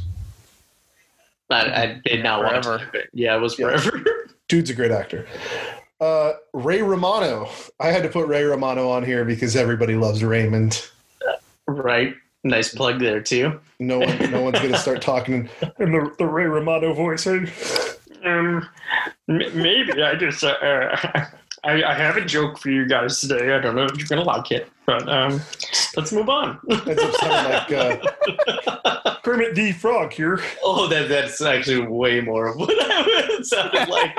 Yeah, that was definitely Muppet here. Yeah, it was definitely Muppet. Let's move on to our next actor. Andy Dick. Andy Dick kind of sucks as a person. Yeah, I have to admit that I really liked him in the 90s. Yes, wasn't he in Road Trip as the hotel clerk? He's the guy. I want towels, and he's like, "Oh, that's what you want." Yeah. But I just he thinks they want drugs, and he's like, "Let's start with the towel." What'd you say, Dustin? I have a secondhand Andy Dick anecdote. All right. From one of my friends from like 10 years ago. We used to have this annual comedy fest here, and he was in town for that. And we would always end up at this dive bar right next door. And one night, my friends were there, playing pool, having some beers. And Andy Dick ended up showing up after the comedy show, and he was like out of his head, just like a mess. And he had this bag of wigs, which I guess was part of his set. And like he ended up getting 86. Like they were just like, you can't be here. Like you're being inappropriate. You're clearly intoxicated. Get out of here. And so like he gets shuffled out, but he left behind his bag of wigs. So my friends took home Andy Dick's bag of wigs. At least it wasn't awesome. At least it wasn't Andy Wigg's bag of dicks. Sorry, passengers. That might have been better. Yeah, right. Yeah. I always remember Andy Dick had that show, like who could be Andy Dick's secretary or intern or whatever. And so on MTV, he had all these people trying to be his intern, and they were like, "Nah, I don't want to be Andy Dick's intern anymore." I've heard he's really hard to work with as well. Yeah, he doesn't seem like a super fun person to hang out with. His daughter and him made a movie recently all about disc golf, and I really want to watch it because I love disc golf. Julie Delpy up next. Julie Delpy, I don't see her in a lot of things, but my first real Julie Delpy film was probably Before Sunrise. Oh, okay. I thought it was going to be An American Werewolf in Paris. That's pretty much all I've seen her in, except maybe one or two other films. Wait, I just watched that for Halloween recently. Yes! And I didn't even catch it. Is she in that? Mm-hmm. She's the female werewolf, Seraphine, that's kind of helping Andy the whole time. He's like he saves her from jumping off the Eiffel Tower, and she so happens to be ex-girlfriend of Claude, the main werewolf that's trying to get everyone. Yeah. Man, I haven't seen that movie in so long, but I love that. I watch it all the time. I was like, oh, she was in the music video for Mouth. Wait, and then who was she in Avengers? Sorry. What, the Avengers movie? Yeah, Avengers Ultron. Or Age of Ultron. B. Madame B? Yeah. I don't even know. Yeah. Dude, that's my least favorite. So when Black Widow is like, they show some of her training sequences or whatever when she was actually still in Russia. I believe that she was one of those random roles. Yeah. You're probably right. But yeah, my first movie of hers was Before Sunrise in 95, and I probably watched it later, not in 95. A lot of those, I love those movies. At least I saw the first two. I haven't seen the third one yet, and I will get to that someday. It's one of those movies, though, that you have to sit and watch, and it's slow, and it's not fast. December 22nd, we have Ralph Fiennes, who, of course, is Voldemort in Harry Potter. We do not speak of. and Ralph Fiennes is actually just a very good actor in general. Yes. I think most people think of him as Voldemort, but I really liked him in the Grand Budapest Hotel. And Red Dragon, that the Hannibal movie. Was he in Red Dragon? It wasn't his brother? Oh, that's got to be my confusion. Okay. Perhaps. Let me see. Yeah, it's his brother. My brain cannot think of his name. Oh my gosh, you're right.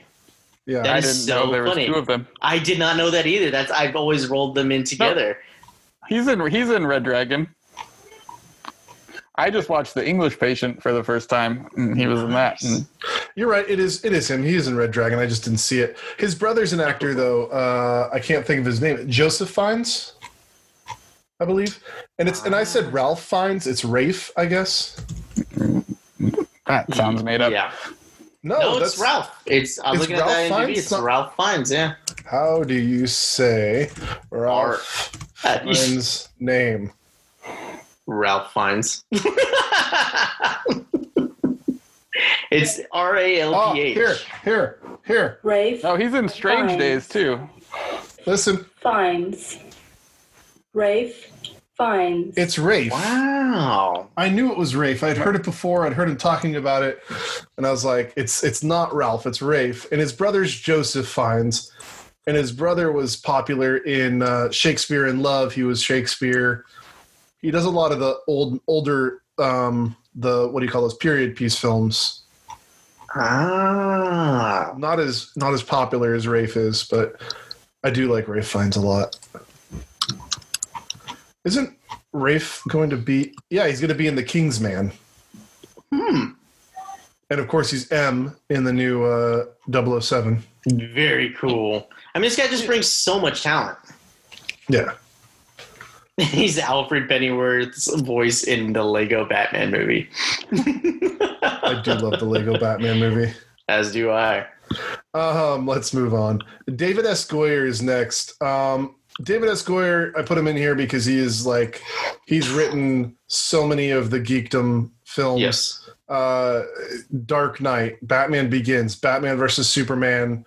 He wrote the first screenplay for the Masters of the Universe reboot film or remake film or whatever you want to call it.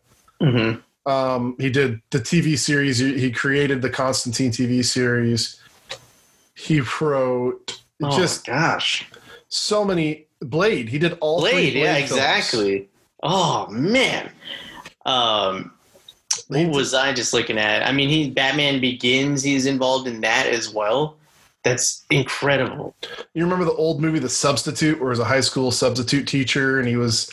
Yes, of course. Yeah, he was... The Belushi guy is in there, right? He wrote that. Yeah. Oh, man. And then... Marky Jumper. Mark, I love it. It says, and Marky Mark as blah, blah, blah. Dark City, too. Dark City, Yes. that's right. Yeah, David S. Goyer writes some good stuff, and then he writes some turds.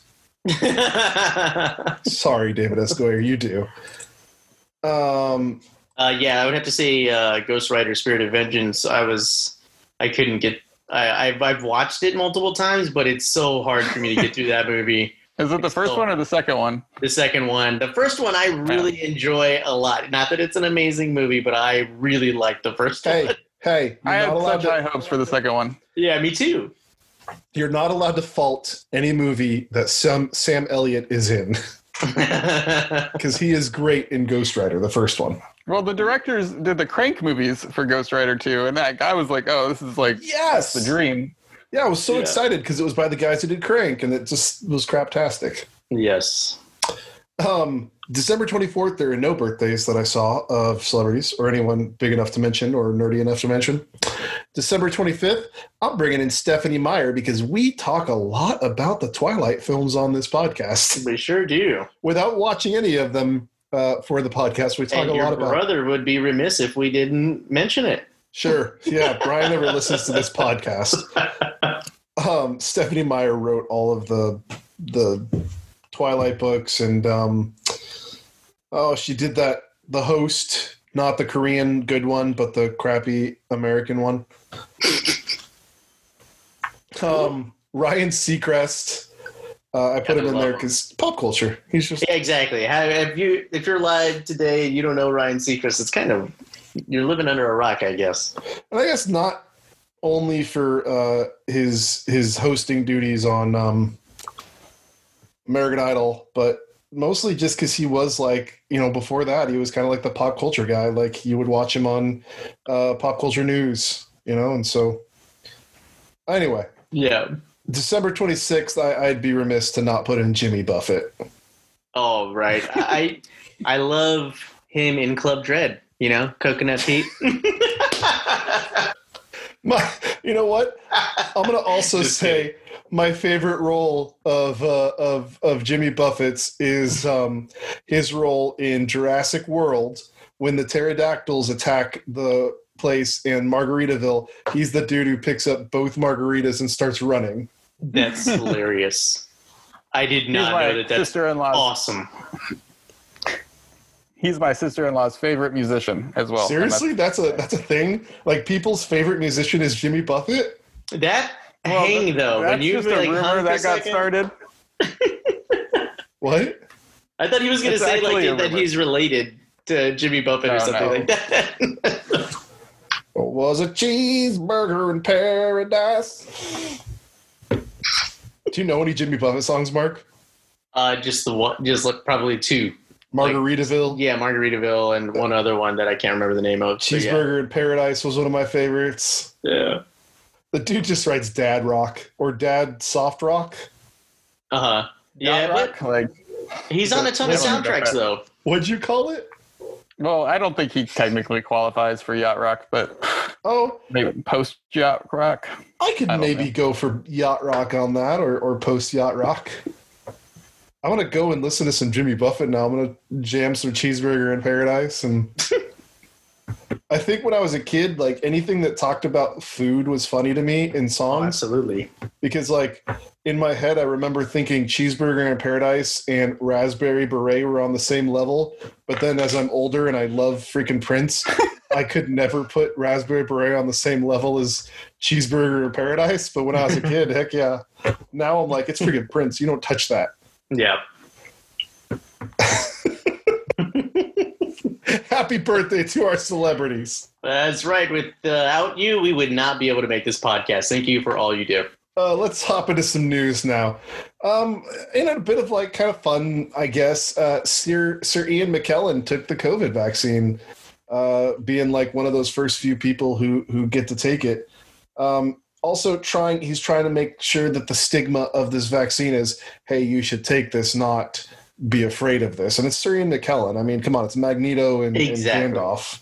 Yes. And I'm super grateful for anyone who's been Gandalf. As you said, I'm really grateful for any actor, anybody who's in the limelight that is obviously, I'm grateful for anybody who is a proponent of vaccination and social distancing and masking, but somebody who's in pop culture, anyone who has been following the science, and even if you didn't agree with the science, like let's just say you're just compliant for courtesy's sake. I'm very grateful for anybody who's doing that. So, yay to Sir Ian McKellen. Yeah. You got anything to say on that, Dustin?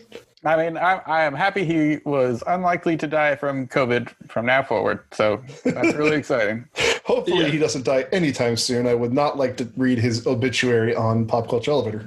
No. If anybody wants me to take the vaccine to prove that it's safe, just let me know. Okay. Just film it and we'll put it as our preview, like for the week. Whenever you get in, let us know. I did just get an email yesterday that asked me as a teacher if I would be okay with a mandatory vaccine because we are teachers. And I was like, yeah, I want to take the vaccine. Just come on. Yeah, people are like, oh my God, are you going to have to get it in order to go to school or whatever? And it's like, yeah, just like your TB and MMR vaccines and all that stuff. No, it's like how we do things. Yeah, it's all of a sudden this is an invasion. It's like, come on. Anyway, if I keep going on that, I'm going to say some bad things that I don't want to say. Well, good control there, buddy. All right, going into more, I'm going to say that was Marvel news because it was about Magneto. Going into more Marvel news, Robert Downey Jr. He's out there being like, Iron Man story is done. Stop thinking I'm going to come back to the MCU. Nope. Yes, Not gonna believe yes, it. Mark, he's done. Let it be done. Okay. Iron Time Man's will- story time will was tell. told. Time will tell. For me, don't drag it on, man. Robert Downey Jr. did so good as Iron Man, and Yes. they gave him such a good out. I don't want any more. So again, I can't get enough of it, man. I got to mainline some RDJ, dude. I give me the manja, give it all. I don't care if it was good or bad, or will be good or bad in the future, because everything he's done so far is golden. So he can give me a bad performance. Listen, the best thing to come out of 2020 is that we didn't have any Marvel films, and I could finally take a breath and feel like I'm not bombarded by Marvel. I'll maybe give you that a little bit. And Robert Downey Jr. was amazing as Iron Man. Yeah. But I liked his ending, and I feel like it would ruin his ending to have him come back in any capacity. Even as a holographic AI? I don't. Because I don't that's feel what like I it's want. needed, because then all you're doing is saying Spider-Man, Tom Holland needs Iron Man or needs Stark to be what he is, and I feel like Spider-Man should work on his own level without having to have that. I don't know, Dustin. What do you So think? I agree with you there. Sorry, Dustin, but I agree with you that Spider-Man and them should be left to their own devices. I totally agree. But his daughter and Pepper Potts, you mean to tell me that they're not going to do something in the future and they're not going to access some video message Dude, or I recording? think that we're not going to see the daughter. Maybe if they use her for the television series, but Gwyneth Paltrow is pretty much done with the MCU. So we're not going to see Pepper Potts in any capacity, I don't think. Well, I'm sad. Dustin, what are your thoughts? Sorry to interrupt. No, I think he could be the Jarvis of whoever they make the next Iron Man or whatever, and that would be like workable if he was interested. I'm sure they would pay him tons of money for his voice, and it would be a great deal for everybody. I think Yes. I agree with that. I'd be okay with just a voice, him being the Friday or the Jarvis, but like to Rhodey's Warhammer. Sure. Machine? That's all I'm saying. War Machine, thank you, War Machine. Thank you, Dustin. Yeah. Justin Hammer's the other weapons developer in the Marvel universe, right? So, but yeah, no, that's all I'm saying. I don't think he should come back like in corporeal form, if that's what you think that I mean, like where he's basically he's back from the dead. That's not what I want. It's simply messages from beyond the grave, because he's recorded everything and he's made an AI that can continue to live on in his place. Sure. I could be down for that. Snyder Cut, some more comic book news. Snyder Cut is coming in March, so we got about 3 months till we get to see this 4-hour supposed epic of Zack Snyder's Justice League cut. Oh, the countdown. It's I think it just changes everything for nerddom in its own regard. Like, we begged and they kept telling us it wasn't a thing, and then to have them finally say it is a thing and we're going to do something with it feels very I don't know the word, but it just feels very good. So listen to what you just said there, though, buddy. You're saying, they said it wasn't a thing. Oh, whatever. Don't bring this back. This is different. That's not Marvel saying he's never coming back. That's the guy who plays him saying it's never going to come back, you dick. You cacaeus! Dustin, what are your thoughts on the Justice League Snyder Cut? You know, I don't have strong opinions about the Snyderverse or the DC EU. I've seen, most of them at some point, but it makes me really happy for the people that seem to love it so much that they are getting this dream wish. And I feel like, having someone like Snyder in control of, this corner of the DCU is creating a very specific brand of, he's getting to do what he wants to do with it. And I always like that, even if the movies don't end up being for me, I like that he's getting to make it his. And, whereas the Marvel movies, it's like they're all basically getting to make a Marvel thing, and he's getting to make Zack Snyder's version of the Justice League, which is, really exciting for people that want a 4-hour Justice League movie. Well, especially since it feels like HBO Max is going to be this unofficial or official, I guess, official home of this other DCEU, this verse that is Snyder's creation. Whereas like Patty Jenkins just came out and said that Wonder Woman isn't the same Wonder Woman in Joss's version of the Justice League, whereas she felt like Snyder's version was more along the same terms as her version of Wonder Woman. Ooh. So it'll be interesting to see what they kind of do with that, especially when they're having everyone do reshoots except for Henry Cavill. So I'm interested. I guess they have a lot of Henry Cavill footage because he had the black suit and all that stuff, and that was all taken away. Is that the one that he had the mustache on it, all of it for? Because it seems like he would be like it. That's Joss Whedon's cut. Joss Whedon is the one who went and reshot with the mustache. Okay, so those scenes are getting removed. Those scenes are not going to be in it. None of Joss's footage is going to be in Snyder's cut. Oh, that when he do you bleed or something that he asks Batman, and he's just that lip. I'm just like, God, man. he has an excellent mustache. He can't grow that back in like a month. Like, come on, like shave it. Let Superman have a mustache. That was sure. Yeah, Superman comes back with a mustache. He had to grow something while he was underground. Yeah, exactly. Yeah, even if you're dead, your nails and your hair, they grow for a little bit. All right, we're gonna move on. Speaking of the Snyder Cut is now making Paul W.S. Anderson thinking he wants to finish his director's cut of Event Horizon. And I cannot be more excited about this. This is this is my favorite horror movie probably of all time. We know. We talked about it on that episode. I'm so excited for this. And in the vein of being motivated by Snyder, I think it's ushering in an era of kind of directors. Everyone's going to want their director. Each studio is going to want that director that, man, if you just let him run with it, everyone's going to want what they're going to produce. So I think maybe Snyder has ushered in something new where just leave the director to his own devices. I think we may get a little more of that, and I really love that, of everyone getting to make their product theirs. Yeah, that's a pretty cool thing, especially knowing that I don't know what that means. I don't know if it means we're going to get director's cut in the vein of they have this really nice 4K transfer and then it's VHS in the parts that are the extra because all they have is a VHS. Or does it mean Anderson goes out and somehow refilms these parts and uses de-aging or whatever on his characters and just... I don't know what that means. I want to understand what it means for Anderson to do that. I don't hold Anderson in a high regard. I think Event Horizon is where he peaked, and I love Mortal Kombat, and I do love the Resident Evil movies for what they are. Mm-hmm. His new one, all the reviews are real stinkalicious. Monster Hunter.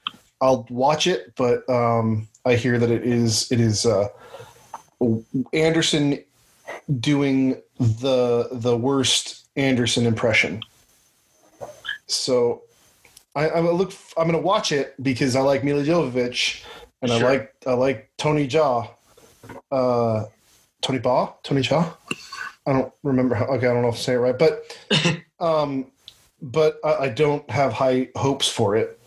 Anyway. I do, because what I would like to see is perhaps they said it's not a thing for a long time, or that things have been lost or deleted, but maybe there's still some around. They just don't tell anybody about it because they're not sure how it would be received because of how this movie was received originally, and then or maybe they do what you're talking about, where they're able to finish it off by reshooting and de-aging. I would be excited about either one. And maybe his other movies have not been, amazing. And this might be his peak. And I might have to agree with you there looking at his resume here. But this is his masterpiece. And if he does it again, I don't think he's going to let anybody down.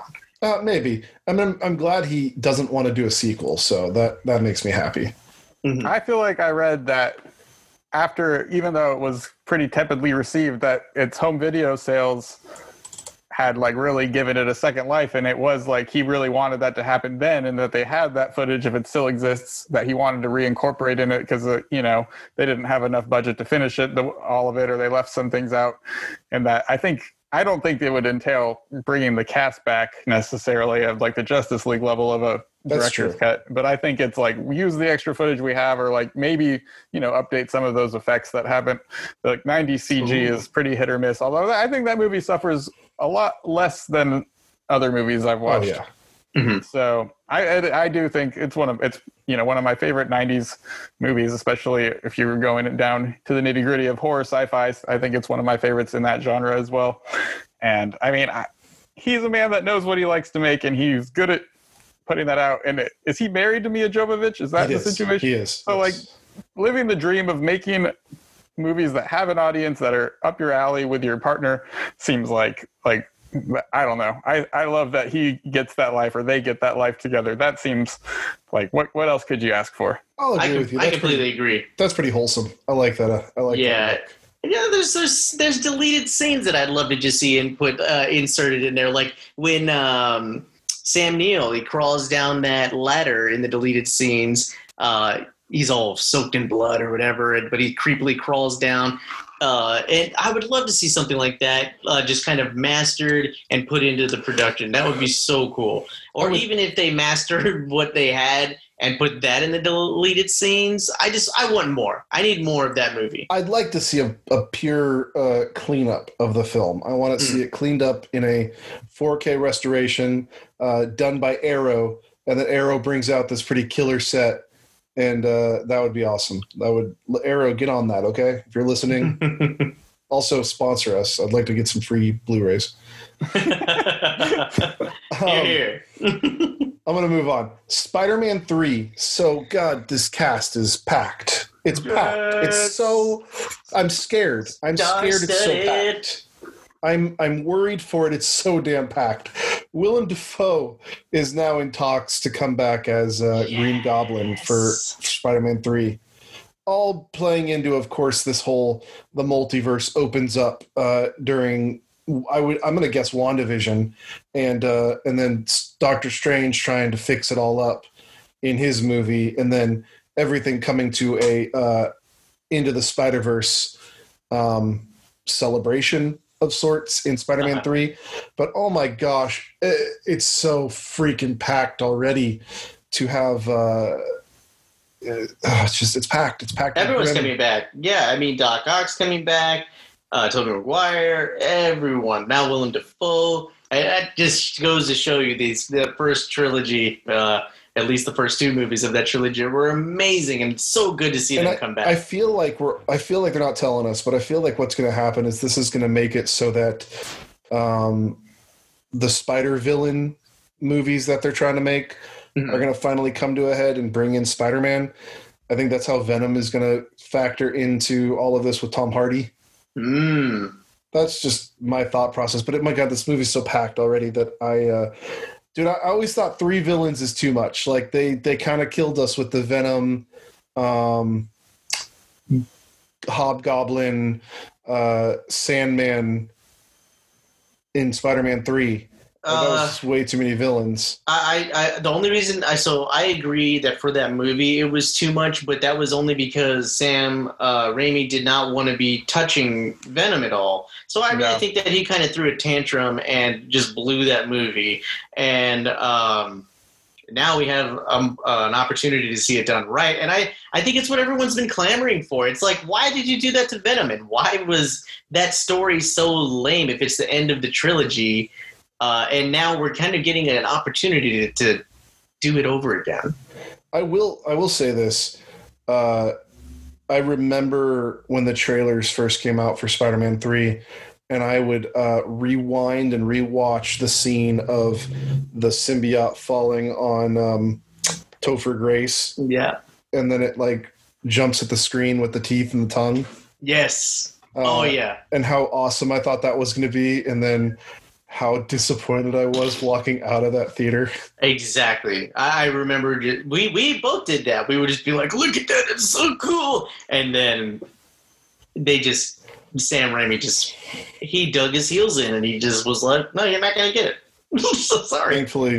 Thankfully, Raimi's not touching Venom, Let There Be Carnage, or... I mean, he made Spider-Man 2 as well, which is still like one of the high watermark. Let's not act like he did nothing for us. Yeah, all right. No. I'm sidetracking for a minute.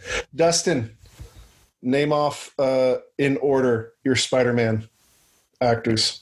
My actors? Yeah, Yeah. so go from your least favorite to your favorite. Or we're just doing the 3? I don't know. Yeah. Throw in whatever you want to throw in. I mean, we're not like going into like some people, go Kevin Conroy for Batman, but I don't know the actor's name from the cartoon. No, we'll just go the movies on this one. Okay, so with the caveat that I don't love either of the 2 movies that exist so far, I do think Tom Holland, performance-wise, is my favorite of both Spider-Man and Peter Parker. And then, I don't really remember what's the middle dude's name. Andrew I feel Garfield. so Garfield. Yeah, I feel really bad for him because I just feel like that everything just fell out from under them on those. I think he was fine, but I don't remember him, so I'm going to put him last. So that puts Tobey Maguire second. All right. Yes. I'm good with that list. Yeah. I'm good with that list. I for me, I swap Tom and Toby because for me, it's always like the first person. It kind of has seniority, and so that's they did it with just the comic books and the animated series as a reference, right? And now that everything is kind of blown up into this amazing MCU, now we have a ton of material to reference for Tom. I don't know why I can't remember his last name right Tom now. Holland. Tom Holland. Thank you, Holland. And so I feel like he's been able to take it to the next level and give that better performance because of what predates him. But I will agree with you. He's doing an amazing job. And it makes me want to bite the inside of my cheek before I say it. But, I mean, they might be tied in my head, to be perfectly honest. I just it's so hard for me to get past the Tobey Maguire dancing in the freaking middle of the street with emo hair. Again, that's Spider-Man 3, right? 3. I think But that's he's just, in hindsight, now it's just kind of funny. And he was being weird. Like, this was his last time getting to do a movie at this scale for Sam Raimi. And, he got super Sam Raimi with it. I'm very interested in how Sam Raimi is going to handle Doctor Strange in the Multiverse of Madness. Oh, totally. I'm getting very interested to see some footage. So excited. Yes. And also, just while we're on the subject of Spider-Man 3 and Tobey Maguire getting all weird, you try taking some venom and see how you handle dancing in relationships. Oh, gosh. Just kidding. Speaking of weirdness, Tom Cruise went off on his crew during Mission Impossible 7 filming recently, and he's got this whole diatribe where he's just really, in my point of view, when I get in an argument with someone and then you keep arguing the same thing over and over and over again, and it's just secular, and I'm already understanding the point, I want you to shut up. And that's how I felt about Tom Cruise, because he just wouldn't shut up. I was like, dude, I think these guys understand that standing next to each other without masks or whatever they were doing is going to get them fired. Well, I think you're coming from a perspective of somebody who already is like, I'm wearing a mask and I'll social distance and blah, blah, blah. I'm going to work with all of these things, right? You're somebody who's already convinced, right? So when you hear that argument over and over and over again, you're like, dude, I get it. Yeah, you get it. But these people who are in midst of an infraction of sorts, they're the people that perhaps have not been listening well enough. Sure. And I they understand. need to hear it multiple times. And I think not only these crew members, a lot of apparently like 50%, 40 some odd percent of Americans are not listening to the messages. So again, I'm very grateful to somebody in pop culture, and not only that, a job creator up in America. I'm really glad that he snapped on them. Don't get me wrong. Maybe it didn't require the amount of rage that he had. Maybe like dial it down like one dash. But to be perfectly honest, it's just such a frustrating time that we're in that nobody wants to listen to the science because I don't want to wear a mask, or I want to be able to go to a bar, or I want to be able to stand within 6 feet of one of my colleagues. And so that's what happened there. They were both standing at a screen. I don't know if they were maskless or not, but they were not observing social distancing, that's for sure. And he was going into it about how thousands of people could lose their jobs because of one incident, right? And that's two people standing close to each That's other. where I agree, especially since he's got so much money into these movies. Yes, and yeah, exactly. I'm coming from the perspective of somebody who respects anybody who's ever started a small business, let alone a gigantic business or a production. And I'm like, that guy's got money in it. And on top of that, he really is thinking about other people. Sure. Where anyone right now, not just these two crew members or whomever they may be, they're just not listening. They need to be shaken and just, hey, come on. It's really at this level just a courtesy deal. Like even if you don't want to pay attention to the science, be courteous. Well, and at this point, I just want him to keep making Mission Impossible movies. So totally, let's listen because I love those movies. Yeah. I know Dustin does.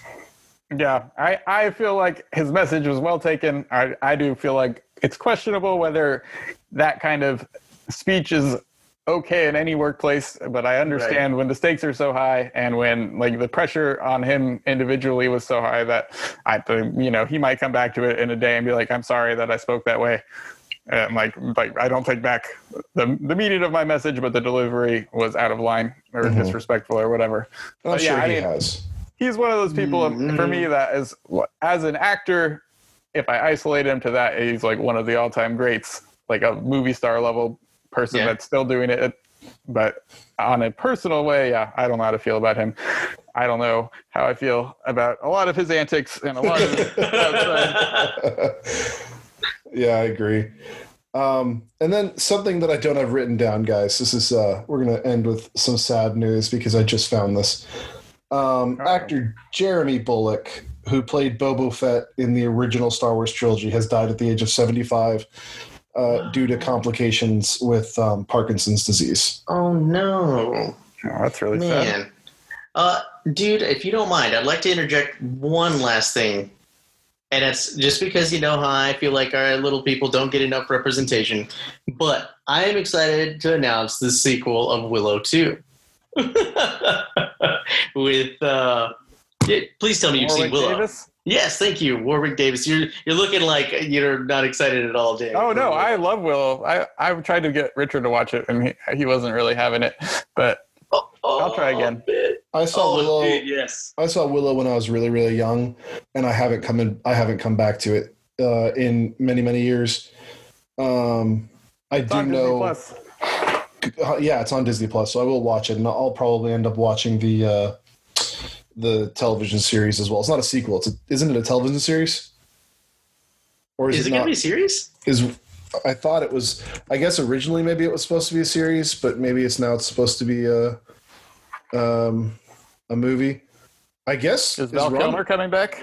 Oh my God, Matt Morgan! That'd be so cool. So Val Kilmer was originally supposed to come back when they first were writing it, but I think that Val Kilmer just is not in any shape to actually to actually act. I mean, the last thing we saw him in was Jay and Silent Bob Reboot, and he didn't say a word.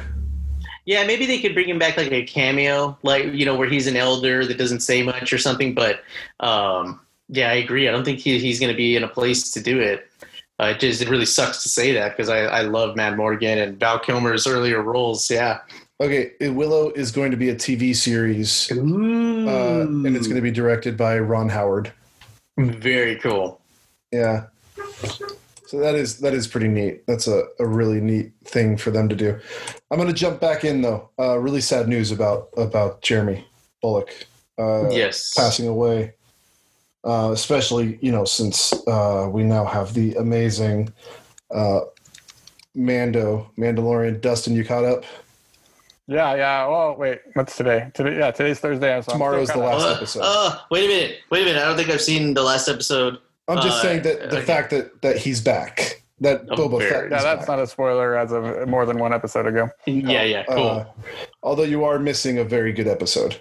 Yeah, I'm going to probably get on that tonight, actually. But yes, I'm so happy to see Boba Fett pop back up and them kind of fight over the armor. I mean, they do, but I think it's really cool that now they're on a journey together. Yeah.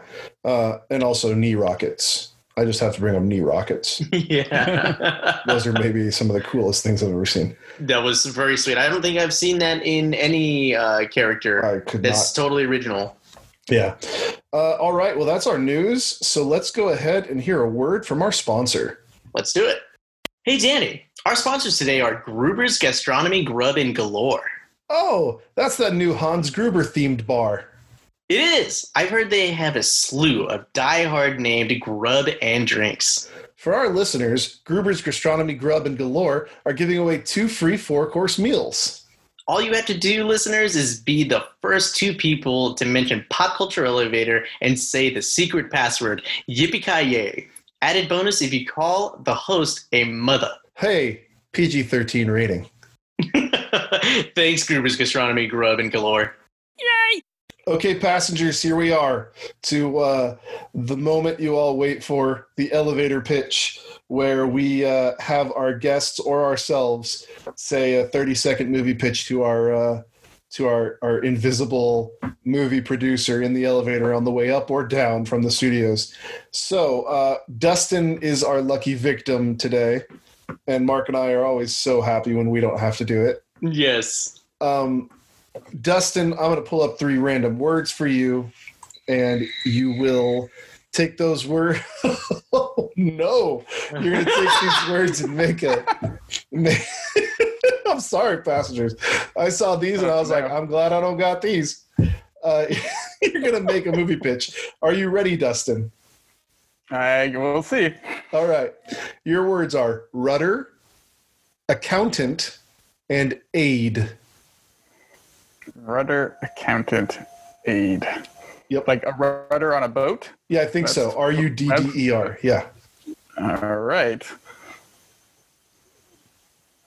So there's a national catastrophe, and the country is flooded due to rising temperatures, and an accountant who's one of the last people to have any money left because he worked in a big finance job has taken it upon himself to take his yacht across the country. And do yachts have rudders? Is that? Yeah, I think so. Okay. Yeah. Well, and rescue as many of the other wealthy people as possible that are struggling now for the first time ever, so that they can have a society free of troubles. And he's in charge. And then the conflict comes when the regular people are watching this yacht come across the country, and they all rise up against him. Hey, that works. That was a perfect first elevator pitch. Seriously, way to go, man. You see how he went full on. He gave us the climate change. Yes. Gave us the war on poverty versus rich. Oh, yeah. Yeah, you could make some statements in there. That would be a serious movie. Exactly. I'm like, okay. Like at first my head was like, this accountant will be played by Vin Diesel, but then you went with like, they're the rich people, and then I was like, man, who would be like the perfect like hero rich man? Oh, Xander Cage. Vin Diesel, of course. You're gonna still go Vin Diesel on that one? No, I'm just going off of you. That's The so Rock funny. maybe? Or Yeah. oh man, no, let's get Zachary Levi to do that. The dude who played Shazam. I can see that. He could be like a good yuppie. No, I like it, Dustin. That's a good job. Really, man, I'm so pleased. Like whenever we get a chance to have a guest on here, especially when their pitches are just amazing. You did a great job, man. Thank you so much. Especially, Thanks, guys. Thanks for having me. Yeah, thank you, Dustin, for coming on. We really appreciate your willingness to be goofy with us and talk. You brought in some really awesome points about Die Hard that I wouldn't have thought of, or that we probably wouldn't have thought of otherwise to talk about. We always just like to have that other perspective because Mark and I are such on this wavelength that we're thinking a lot of the times. Yeah, a lot of the times I listen to you guys, and then I'm just like thinking to myself my thoughts, and like it's really nice to get to just be present and actually speak them as it happens. So here's my question. When this pops up on Wednesday, are you going to actually listen to it? Oh man, I can't listen to my own voice. Golly, the first few episodes I would be going on a walk with my kid in his stroller, and I would have Pop Culture Elevator playing on my phone, and I'd just be like, I hate my voice. I really hate my voice. I want this to shut up. Oh, well, nothing will beat that Bruce Almighty moment where he's screwing with the newscaster, Steve Carell.